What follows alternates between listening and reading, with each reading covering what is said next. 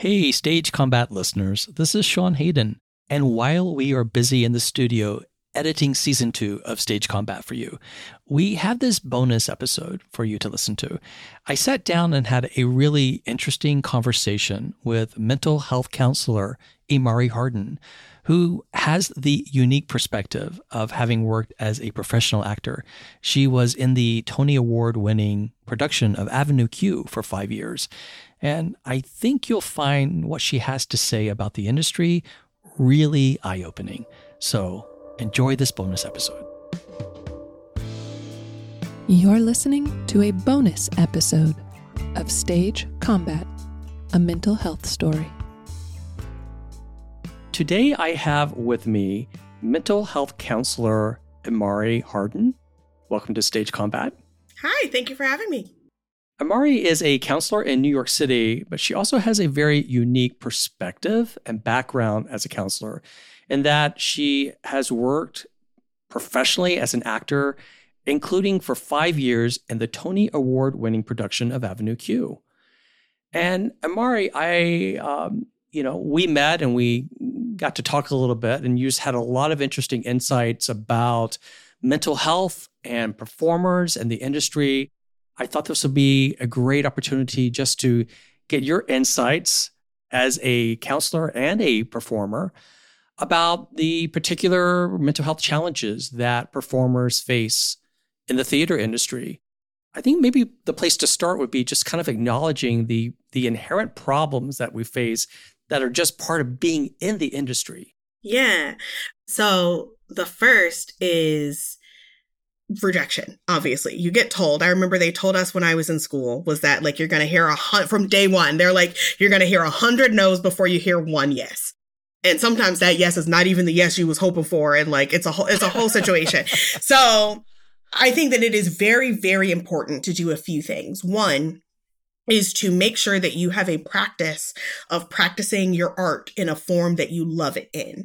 Because I think a lot of times what happens is people get so invested in the drive of auditioning and grinding and rehearsals, and even now we've got social media that people are trying to create content that is so much about survival. This thing that we love doing, that we came to because it brought us joy and it filled our souls and it like made us see the world in a brighter view, now has become the thing that we're dependent on so we have a place to live and we have a place to eat. And it's tied into this system of people constantly telling us no. And sometimes it's about us. Sometimes it's about the sandwich they ate being bad. Sometimes it's about the producers having favorites. Like there's so many obstacles and reasons why you may not be chosen for a show. But what I think is beyond your control. It's beyond your control. And so I think being in control of enjoying your art and making sure that it is still a hobby for you and not just something that you live for is very important. You know, I got to a point in my career where I actually, and I talk about this in the podcast, I actually enjoyed auditions because it was an opportunity to do what you love to do. It's an opportunity to be who you are, to perform. And yes, there's pressures with, new material and things like that. But I think it's so important to try to at least strive to find that, you don't have to be in a show to be able to do what you love to do. You can do that in the audition, and to sort of embrace that you are performing, you are creating art in a room. Yeah, absolutely. I think for people that are able to like enjoy the audition process and recognize it for what it is, which is an opportunity to perform and do the thing that you love, I think that's awesome. But I think there's also importance in taking it completely out of context. So like something that I did in addition to being in Avenue Q for several years is I had the absolute pleasure and like blessing to be the associate producer of Broadway Sessions, which is a cabaret produced by Broadway veteran Ben Cameron, that the whole idea behind Broadway Sessions is allowing performers to sing the songs they want to sing and they love to sing instead of the songs they get paid to sing. Let's also talk about that. I don't think a lot of people realize who are not in the theater community about the psychological effects that performing roles, particularly certain roles, has on performing artists. particularly when you're doing it 8 times a week. Mm-hmm. And I assume that, working with clients, you see that struggle on a daily basis. Mm-hmm. Absolutely. I think especially people are really drawn to stories that make them feel really seen and heard. But a lot of times what makes people feel seen and heard is seeing like, oh, this is abuse that I also experienced, or like, this is a trauma that I can relate to. And so I think a lot of people really feel touched and warmed by stories like, Ceely's journey in The Color Purple, or Billy Porter's character in Kinky Boots is somebody, a lot of people are like, oh my God, I struggled with that and I see that too. But part of it is that we have to portray that struggle on the stage every day, 8 shows a week. And so our bodies and our minds are very linked and very connected. You get sad, you start crying. You feel anxious, you get butterflies in your stomach. Like, they're very connected. So if you're recreating that trauma for yourself every day on stage and you don't have a safe container for it, you don't have somebody to help you process it, you don't have somebody to help you navigate how it may show up outside of the stage, like, it can be very taxing to like bare your soul on stage that way. Because if somebody just phones it in, everybody knows they phone it in and nobody wants it. People want somebody that's what they say is like that you're ready to go there, that you're like willing to like show up to like a really difficult story. And, but what I remember is something that I find, if I'm being completely honest, really harmful about the way that we train performers right now is that they go for the emotion and then don't talk about aftercare at all. That I very distinctly remember my teachers being like, what's going on? Like, poking holes at me, trying to get me to like put down my social masks and like all of my barriers to being vulnerable that I had built over the years. But the fact of the matter is that I built those barriers because I was not safe growing up. And so they broke those barriers down. And then I was crying and they were like, thank you for your bravery. Ballet's in 5 minutes. Don't be late. You only get 3 absences. And so, and I will say, I know that I have some of my clients have come to me directly because they're like, my theater professor said I need to come see a therapist. So I'm glad that there seems to be some change in that a little bit. Yeah, I'd like to just kind of extend what you're saying, Amari, is that, our jobs require us to, bear our emotions but where is the aftercare? Where is that in our spaces of employment? Where is the care recognizing how are the employers caring for the mental health of the performers? What are your thoughts about that? I think, honestly, I'm just going to be straight up. I think they need to do better. Some of the issues that are happening in the theater, we need to really look at. And I think we started addressing it during the pandemic when everybody sat down. But then, the pandemic was over and we came back and everybody's so excited about Broadway starting back at all costs. And I do understand that. And I'm not a producer in that sense, so I don't know the money side of that. But I do think that understanding of what makes a space safe is not all the way there when it comes to theater, because we are expected to have intense emotions. We're expected to use our bodies in these incredible ways all the time that sometimes the producers and the creative teams and the people that forget that we're people. Yeah. I know several people who, both clients of mine and friends of mine, that have really struggled with this space is not safe. I think a lot of, I personally, I'm not going to name names because I don't want nobody coming for me, but I know there are a lot of favorites in the Broadway community that are known bullies. Very known, actively. People know that other people are being bullied and they're not saying anything because that woman's name sells the show. Or this person is so respected that I am in conjuncture with her, so I don't say anything about it. And then they don't protect the other people who are being affected by that. So I think there has been a start. I know there with intimacy direction, I think is one way that is definitely showing up. I know there are people who work now as racial equity and diversity consultants that are working in certain shows.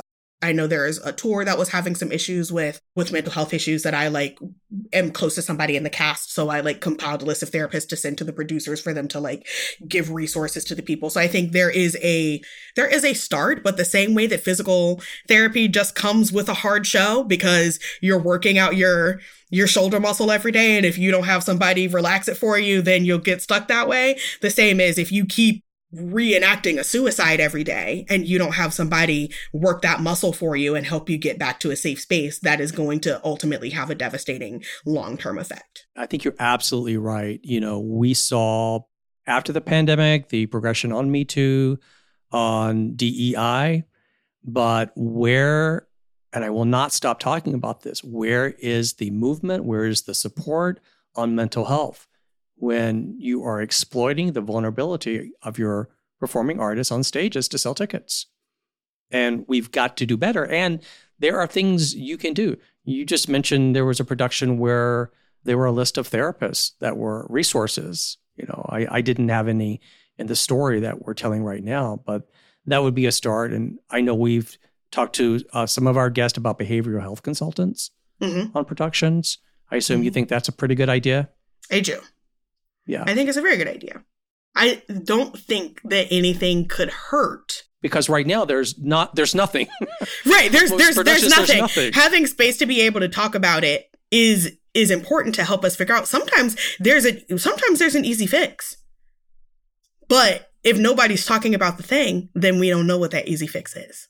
If everybody is just trying to swallow it on their own because they think that they don't want to cause a problem to the production. And I was in a production once that I had some interpersonal conflicts with somebody else that was in the show that it got resolved, but I had the stage manager come to me and be like, I really appreciate you not making this a bigger deal because you really could have, and that would have been a lot for me to do. And I'm just like, you watched me struggle and swallow it on my own, and you let me tackle it on my own. And I tackled it on my own because I was worried about upsetting the way that the production was structured. And that is not really fair. Yeah, because that's what's ingrained in us. It is told to us, do not stir the pot. And by stirring the pot, they mean don't speak up when you don't feel safe or you feel like your mental health is in trouble. And that's what's got to change. And the other thing I'm wondering too is that, particularly with these large cast shows, you have a lot of energies. You have a lot of potential for conflict. You need people that are skilled in conflict resolution, in mediation. I know some intimacy directors take on that role, to come in and try to facilitate. But the employers have just sort of, you guys are on your own, kind of wiping their hands of it. They need to realize you are putting on productions and asking people to do very complex things. So you need to up your game as to, who's on your management team, who's on your production team to not only help with the mental health issues, but with the conflicts that can produce the mental health issues. Mm-hmm. I think there absolutely just needs to be more space for even communicating. Something about the situation doesn't feel safe. How can performing artists better support the mental health of other performing artists? I think it's nice to think that we're all one big family. We all love Broadway, but I'm not sure that's always the case. No. Do you know what I'm saying? Yeah. And what are your thoughts about that? My thoughts are, one, more space for self-care, for sure. I know of a person in a show that has a history. They're biracial. They hit puberty way earlier than their friends. So historically, they have just been the other outside person or whatever, that they came to the theater to feel included. But then they got to the theater and it's their Broadway debut and everybody else has been in the show for a long time, or not been in the show, but has had other Broadway shows or whatever. And she's now found herself in a situation where she's absolutely othered again in the show, and now she's beating herself up because she's like, but I love theater. Do I not love theater because I don't love being here? That I was like, if there was space for her to just say, oh, this doesn't feel good. I don't feel like I am connected to you all, or I don't know you. Let's figure this out. If there was space for that, that would be really helpful, but there isn't space for that. Instead, what she is met with is, aren't you happy to be on Broadway? You should be so grateful. And it's not that she's not grateful. She just is also being re-traumatized, and having people tell her to be grateful is not helpful in that situation. Or engaging in some sort of harmful, toxic positivity. Right. Denying what you're experiencing. Right. Which I think we find that sometimes in our work situations is you just need to act like everything's okay and be grateful and lucky that you have a job. Mm-hmm. There is the main concept of DBT, which is dialectical behavioral therapy, that they actually randomly did a very good job of explaining in She-Hulk, the series on Marvel. Was that right? I was like, great, y'all nailed that. But the main concept is that more than one thing can be true at the same time. You can be really grateful that you're making your Broadway debut and also be not having a great time. Those things can both be true, and there is space for both of those things to be honored and acknowledged. So often there isn't necessarily space to acknowledge that. And I think often people don't speak up about harmful behaviors or environments because they are just grateful to be there. My hope is to try to empower people to feel like that they can speak up, that we've got to change the culture, and that speaking up does not mean you're one of the 3 Ds, I call them: dramatic, diva, difficult. What can we say to people who are listening to this who so many times do not feel empowered to be able to speak up? How do we change that culture? We change that culture by the people who have a little bit more power and access and notoriety speaking up about what has happened with them. I first started having panic attacks around the time that Patty Murin was having panic attacks. She was in Frozen at the time. I think she was Anna.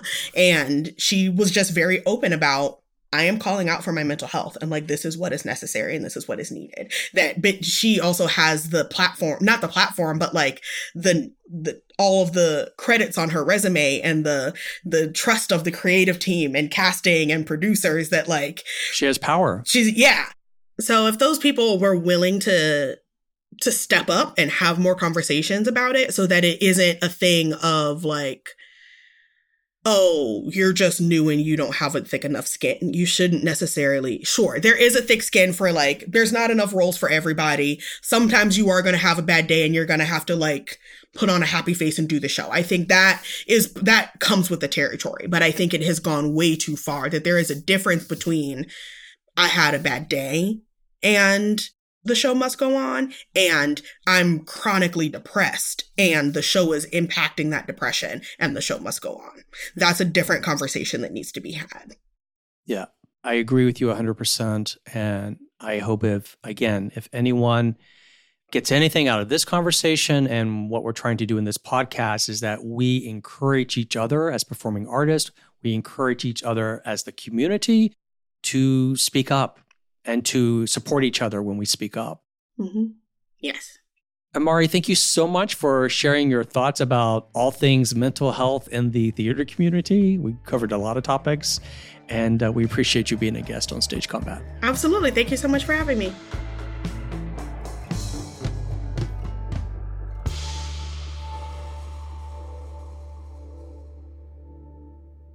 This conversation and this podcast should not be considered a substitute for medical or mental health advice.